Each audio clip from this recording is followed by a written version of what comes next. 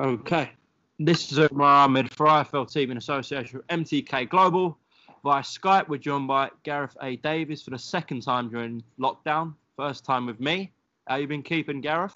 Very well, thank you. I'm on day 30 of my own isolation, and it's tough, but we're still working. Everything's ticking. I see there's something steaming behind you in Miami, South London, with the palm trees. But everything's good, thank you. And thoughts and prayers for all those that have been horribly affected by this. We're just in lockdown. We're just stationary at the moment, the sport. But there's a lot of mayhem going around all over the place, and fingers crossed it gets under control very soon. Definitely. I was just having a chat with you on the phone there before we started this, and we were talking about, how much we're missing boxing, and you brought up the point of there's a bigger issue going on at the moment, and that has got to be main priority. Thoughts with everyone suffering around the world. What's the one thing that you're most missing bar boxing during this lockdown? I can't comment on that because I'm locked up on my own. But seriously, that I would talk about. Just the buzz of the big occasion and that kind of thrill that you almost feel in your body when you're around fighters and you're building up and you're around the tension and all those things, and just that really. I mean, I'm so used to being on the road at events, boxing and MMA. I'm missing the kinetic movement of things, just the fight weeks, just missing the fight weeks, missing the excitement of being on tour, if you like, on the road. That's it. And, but that's the work thing I'm missing. There's lots of things I'm missing in my personal life, not being able to see my children and all sorts, really. So, but again, it's just requires a degree of patience at the moment. That's all it is. You said you're missing the fighters. Are you missing any of the media members or not missing? No, I see enough of the media members. Bet you're missing Cheeky Dave, though. Oh, no, I miss working with Dave. Don't get me wrong. I love doing our William Hill stuff, and when we're at big fights and we're working together. It's I went to boarding school at 9. I don't miss anyone. Do you know what I mean? I think that got kind of surgically removed from me at the age of whatever it was, 9, when I went away to school. But no, yeah, it's the same thing. I miss that.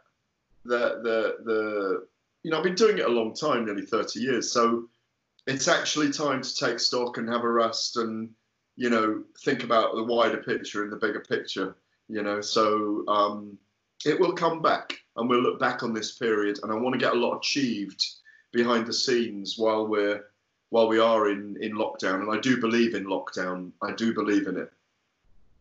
Gareth, of course, there's nothing really major to talk about in boxing. There are a few little topics going on, which are probably bigger at the moment than they would be normally, because we probably see the comments and just brush them aside on a fight week normally. But I will ask you about Deontay Wilder.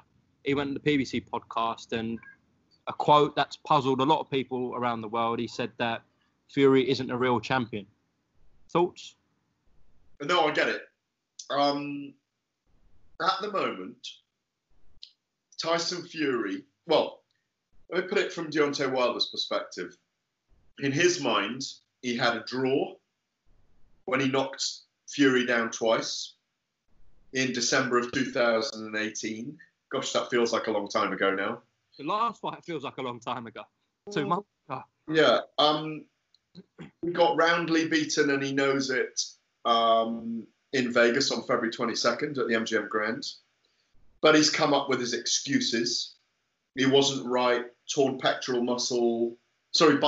muscle during the fight.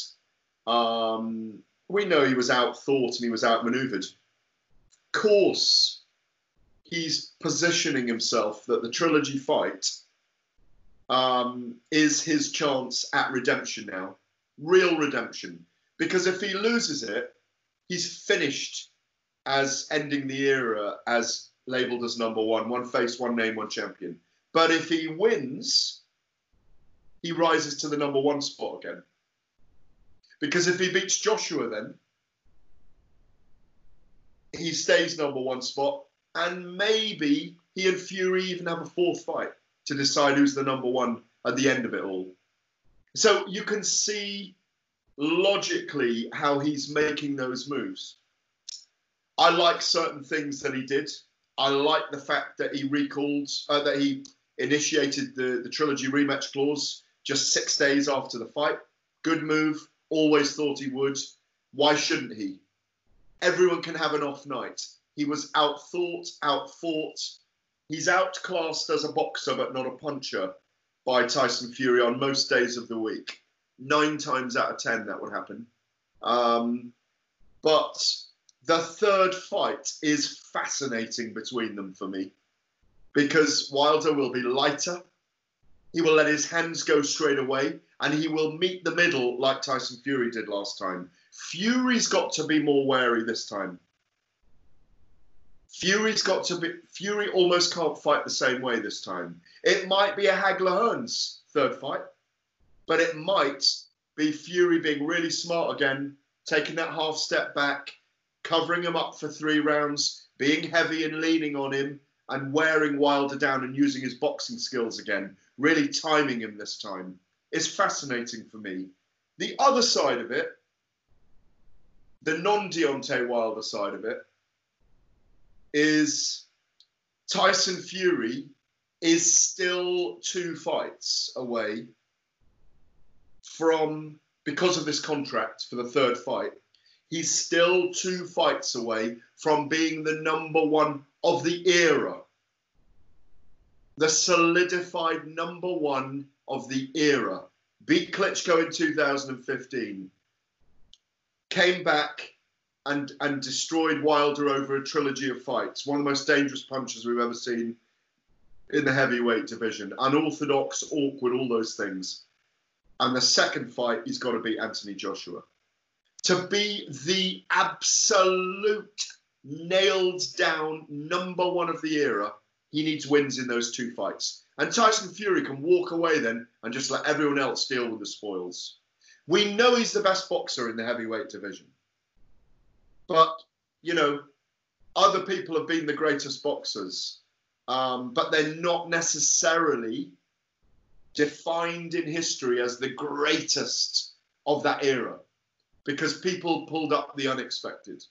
So let me ask you, Tyson Fury decided to retire today. What would either Joshua Wilder have to do to be considered the greatest of this era? Because many would argue Fury is already the greatest of this era. Well, if he retired today, people would always say, yeah, but he never fought Anthony Joshua. So the feeling would be that, you know, that he didn't complete what he was meant to complete. And I think we've heard that this week in the words of Anthony Joshua, sitting there in quarantine, in lockdown with 4 of his family relatives, 4 of his family, and thinking, if I don't get to fight Tyson Fury, I'll never be satisfied. Fury, even though he has the chips in his corner in the chess game or the poker game, he still needs to fight Joshua, in my view. Don't write the guy off. Tyson Fury could have an off night, And that's what you have to look at with Deontay Wilder against Tyson Fury in that second fight. He clearly had an off night.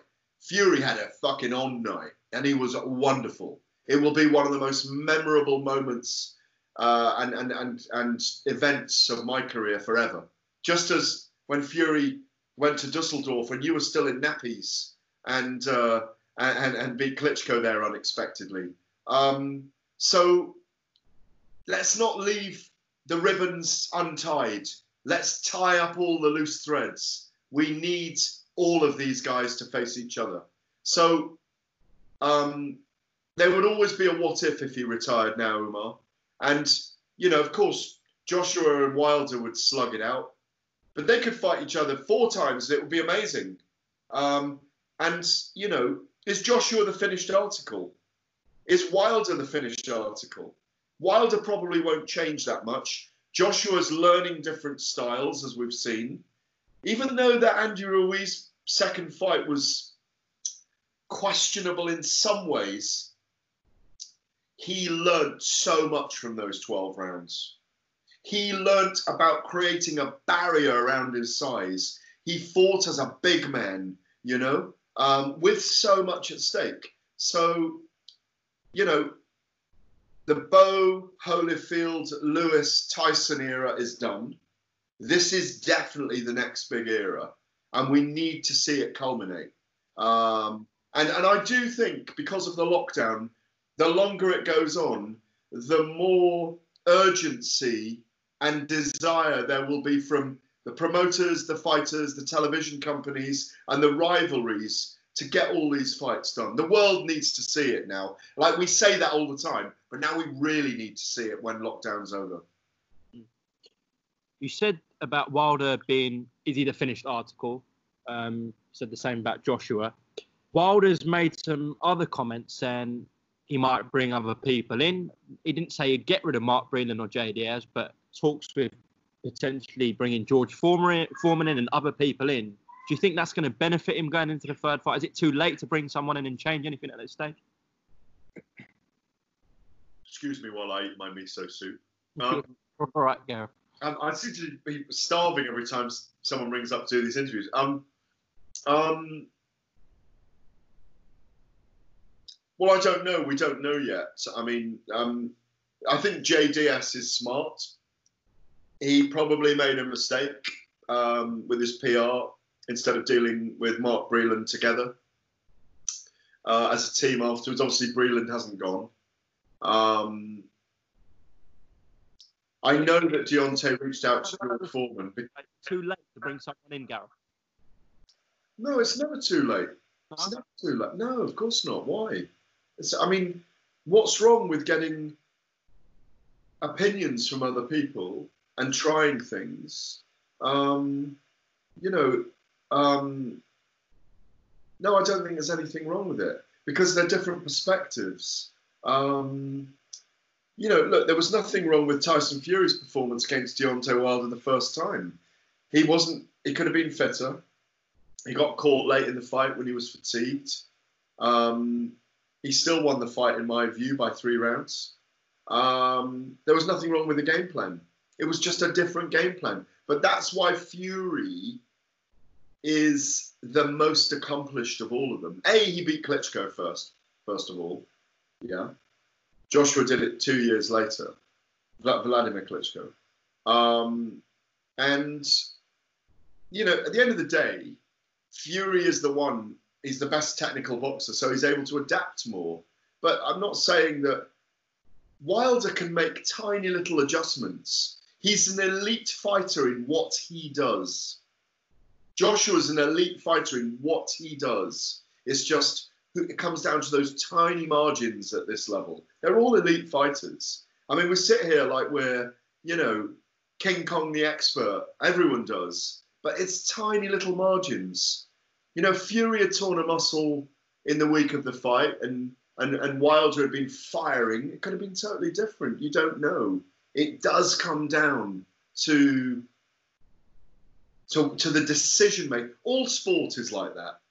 And at the end of the day, it's a fight.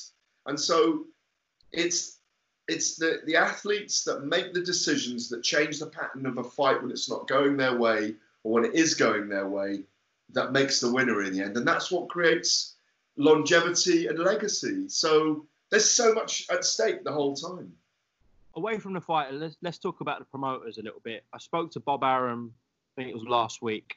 He said he's had no discussion, this was before the lockdown and during the lockdown, with Eddie Hearn about how they're going to go about the TV for Fury Joshua and other, sites, etc., other details. Eddie Hearn has told Coogan many times that Bob and Eddie have discussed it. Nothing, where they've sat down and gone through contracts, obviously, but they've had discussions about sites and TV splits, etc. Why do you think they're both saying completely different things? What's going on there, Gareth? Well, I don't think there's a negotiation going on because there's a contract. Wilder has a contract to fight Fury for a third. What he's saying. He wants to have a deal in place where Joshua, if he beats Pulev, and Fury, if he beats Wilder, they just make the fight. He wants a deal to be there right now. But Bob's saying that's fine. That's fine. But, for one, if the pandemic affects America on a different scale and different time scale to how it affects the UK, we might see Fury and Wilder come here. That's possible. I think it's very difficult to make. I think it's difficult to make these kind of fights behind closed doors. I wouldn't. I'd wait, unless it takes a year for crowds to come together again, which is one of the possibilities. You know, I can't see 80,000 people wanting to crowd together again.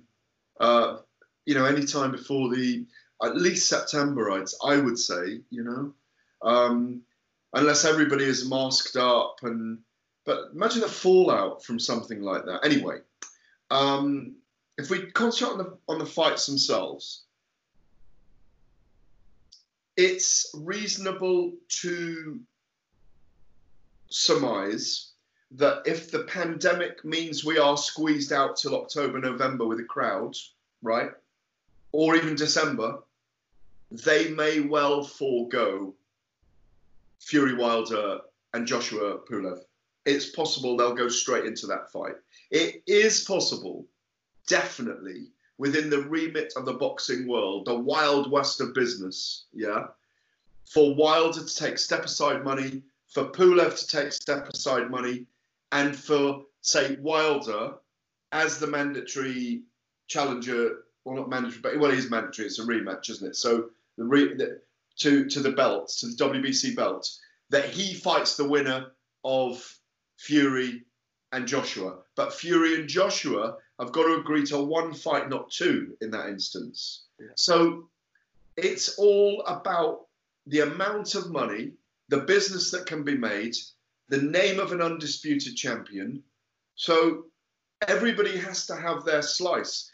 It's a very complex business. My instinct is that when we come back, it will play out as it was scheduled. And I think we will get the winner of those two fights. And I do think it'll either be Joshua or Fury or Wilder fighting each other. I mean, the winner of... I think Fury wins against Wilder in the third fight, but it's not 100% guaranteed. I think it's a fascinating fight, as I've said. I think Joshua knocks out Pulev in 5 or 6 rounds, 6-7 rounds. And I think that fight is destined for late summer next year. Do you see TV in America being a problem? Because obviously ESPN is a pro pay-per-view platform. Fury's contracted to them. His own whole point of it is not. We know with Sky and BT they can hopefully just split it in the UK. But do you see American TV for Fury Joshua being a problem, Gareth? What happens in the UK, you mean? No. Wherever it happens, obviously ESPN are a pro pay-per-view platform. They'll want to put that fight on pay-per-view, but DAZN don't do pay-per-view. We know with Sky and BT that will just be pay-per-view each, hopefully just split across the board. But how does a pro pay-per-view platform work with a non-pay-per-view platform? How's that going to work? Well, bring Bob Arum. Hey, Bob doesn't even talk about the fight yet because he said you're out. So. All right, they will find a way to make it happen. That's what I mean. Look, if DAZN say, you know, you do pay-per-view for this, but you get 6 months free, whatever. Do you know what I mean? So there's that. It's business. They'll find a way of doing it. You know, I mean, unless. I don't know unless Joshua is fight-by-fight contracts. He's not contracted his own. It's a fight-by-fight deal, whereas obviously Tyson's... Yeah, so you know, I mean, if he got a guarantee, it all comes down to the guarantees, doesn't it? So, but it's you know, like you say, there are so many possibilities. You know, and also, does that fight happen in Vegas? Does it happen here? I mean, I would love it. Does it happen in the Middle East? I mean, what are you nodding for? I have a feeling. I hope it happens here, but I have a feeling it goes to like Saudi Arabia. I do have a feeling. What, with a 50,000 seater stadium or something, ready-made? Well, it's just the purses for that fight. I don't know what they're going to offer, but it's going to be insane, isn't it? So, I think it'd be a travesty for British boxing It does have to happen here, doesn't it? Absolutely 100%. Absolutely 100%. So what I'm saying is, that sporting event, Anthony Joshua against Tyson Fury, is 10 years in the making. From the Olympic Games in 2012, where Joshua became a national icon, from Fury's kind of, rise as the villainous gypsy warrior as he was then, to the Gypsy King, the redemptive character, this extraordinary story of human resurrection, the loss of the weight, the dealing with mental illness, the coming back from drug and alcohol binging, to what he is today. I mean, I know him well. I know you know him fairly well. I mean, he's a really great person, and I've known that for a very long time. I was a fan of his a very long time ago, and I've managed to have some intimate moments with him. Also, I'm a journalist and he's a fighter.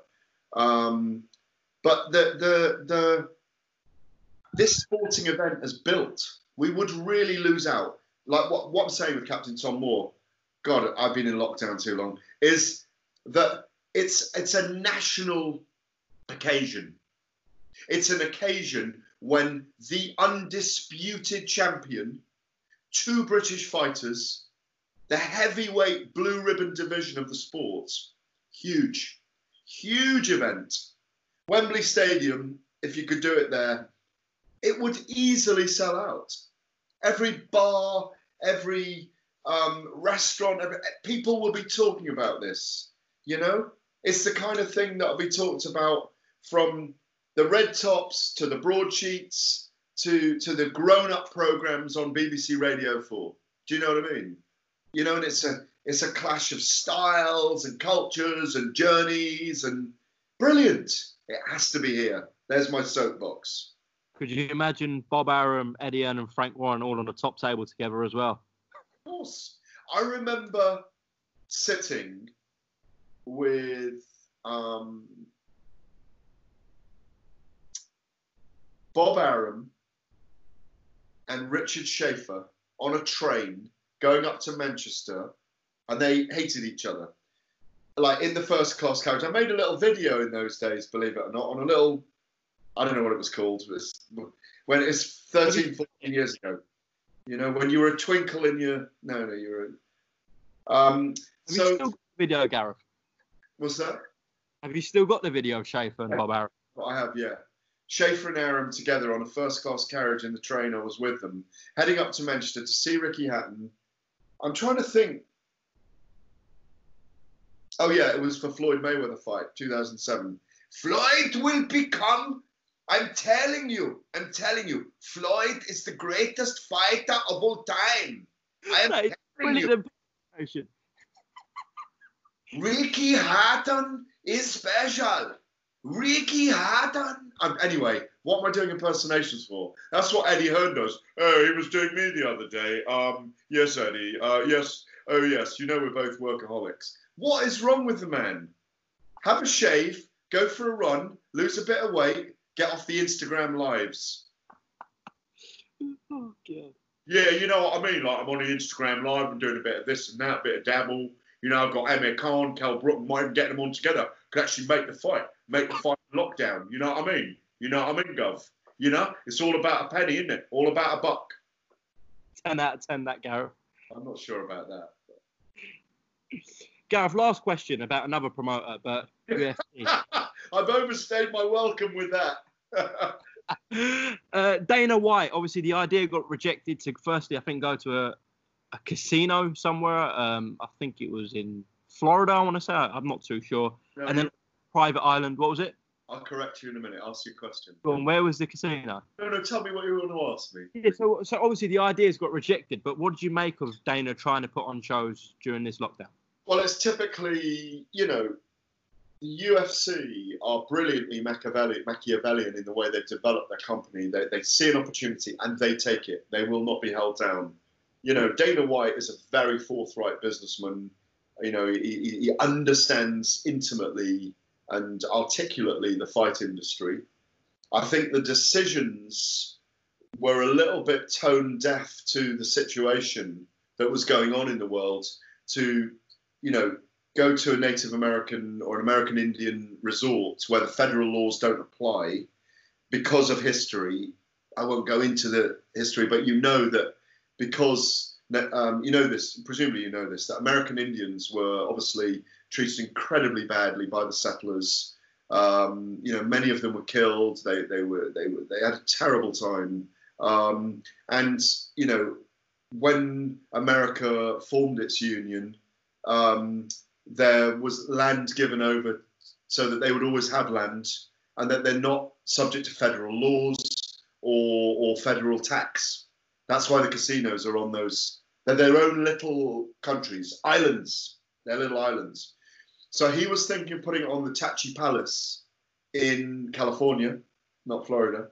And I think it was brave and it was bold and it was typical of the UFC. That's how they've become such a huge fight league with this very dedicated tribe of followers, if you like.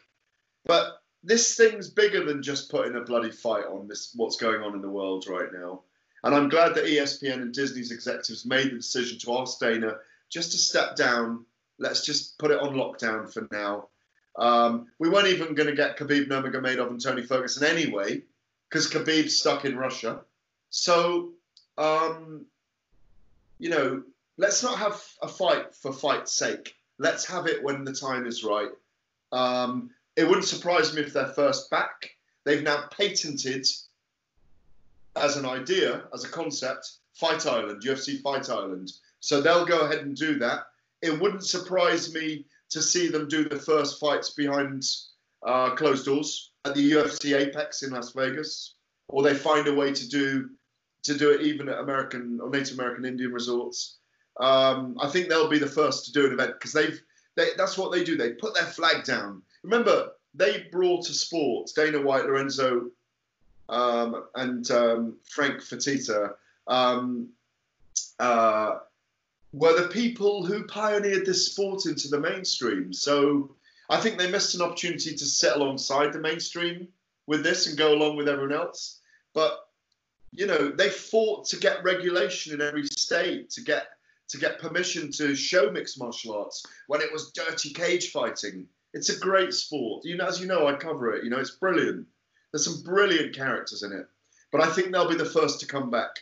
They'll just make their mark as the first to come back, yeah. Gareth, I've kept you long enough. Thank you for giving me half an hour of your time during lockdown. Keep yourself safe, and I'm sure we're going to catch up soon again, whether it's me or Coogan. You too, Umar. You stay safe as well. And everyone watching out there, keep supporting the sport. We'll be back and doing what we do very soon. And fingers crossed, everyone, please just try and stay safe. I'll see you soon. Well said, Gareth. Yeah, see you soon. Top man. Thank you.